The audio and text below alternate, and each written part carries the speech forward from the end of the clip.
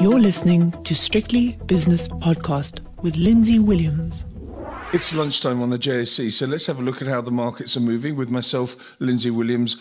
Good lunchtime to you. Again, not particularly good. Just like yesterday, I thought it would all sort of be brushed aside, this SVB business. That's the Silicon Valley Bank story, but it's enduring. It's going nowhere fast at the moment, and that's affecting emerging markets in particular, despite the fact that the Fed and the UK authorities have come to the rescue.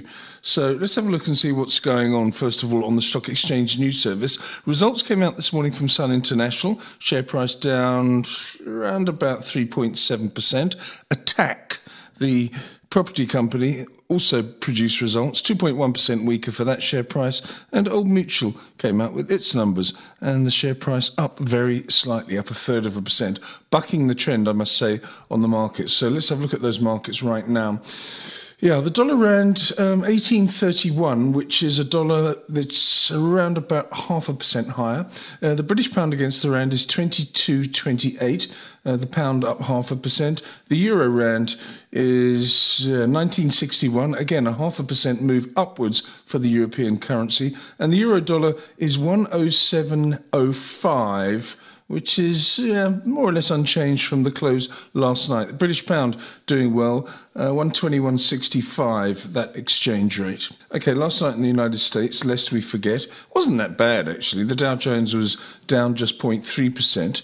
The S&P 500 down just very slightly, and the Nasdaq actually managed a decent gain, nearly 0.5% higher. This morning in London, the FTSE is down 0.4%, the DAX is up by the same amount, and the CAC 40 in Paris is flat.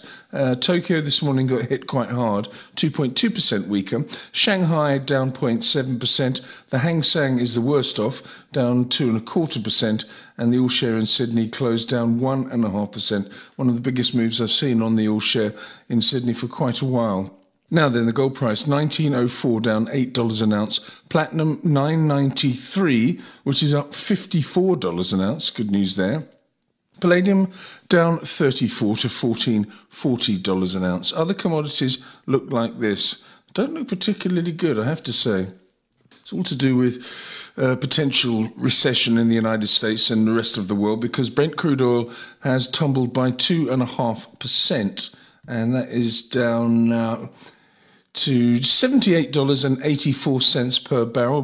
Crude oil in the States, West Texas Intermediate crude, $72.66, which is down 2.8%. Natural gas prices up 2/3. What else have we got going on here? Nothing dramatic. It's really the oil prices that are doing horribly this morning. As for horribly, the US 10-year Treasury yield was at one stage 3.46%.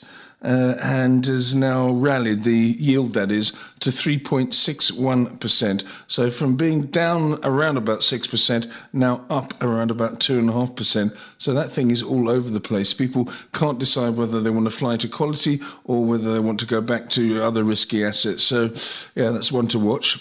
South African 10-year bond yield was briefly below 10% yesterday, now 10.05%. And S&P 500 futures looking towards this afternoon. Yeah, it's just below 3,900, 38.99. It's up on the day, but looking very unconvincing, I must say. It's not fooling me. The Bitcoin price isn't fooling anybody either, because it's up 11% again. This has been a huge move this week. 24,394 up, as I say, just over 11%. Let's have a look now at some of the lunchtime movers on the JSE Securities Exchange. Okay, on the upside, it's being led by Alphamin, which is up 10%. What else have we got? Mr. Price up 1.5% and Bytes up 1.4%. Transaction Capital, there's a story here and we'll unravel it later on. Transaction Capital down 37%. MC Group down 14.5%. That's a really big move. I wonder if Canal Plus in France is having a good look at that one. Northern Platinum down 5.25%, Roynet down 4 2/3, and Sibanye Stillwater down 4 1/3%.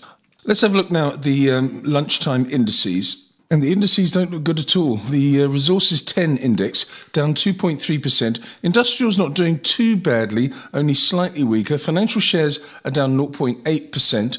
The top 40 index is off its lows. It's only down 0.75% now to 69,200, and the all share itself down nearly 1% to 74,826. So regaining some composure, but earlier on today it went to the lowest level of the year so far. So watch this space. I'll be back later on with It's My Money, brought to you by Brentos Wealth, and also the all-important closing prices and action on the 5 o'clock shadow. So please join me for both of those.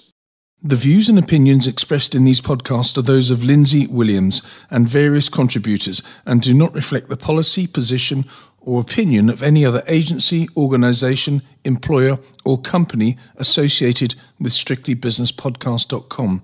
Assumptions made on the analyses are not reflective of the position of any other entity other than the speaker or the author. And since we are critically thinking human beings, these views are always subject to change, revision and rethinking at any time. Please do not hold us to them in perpetuity.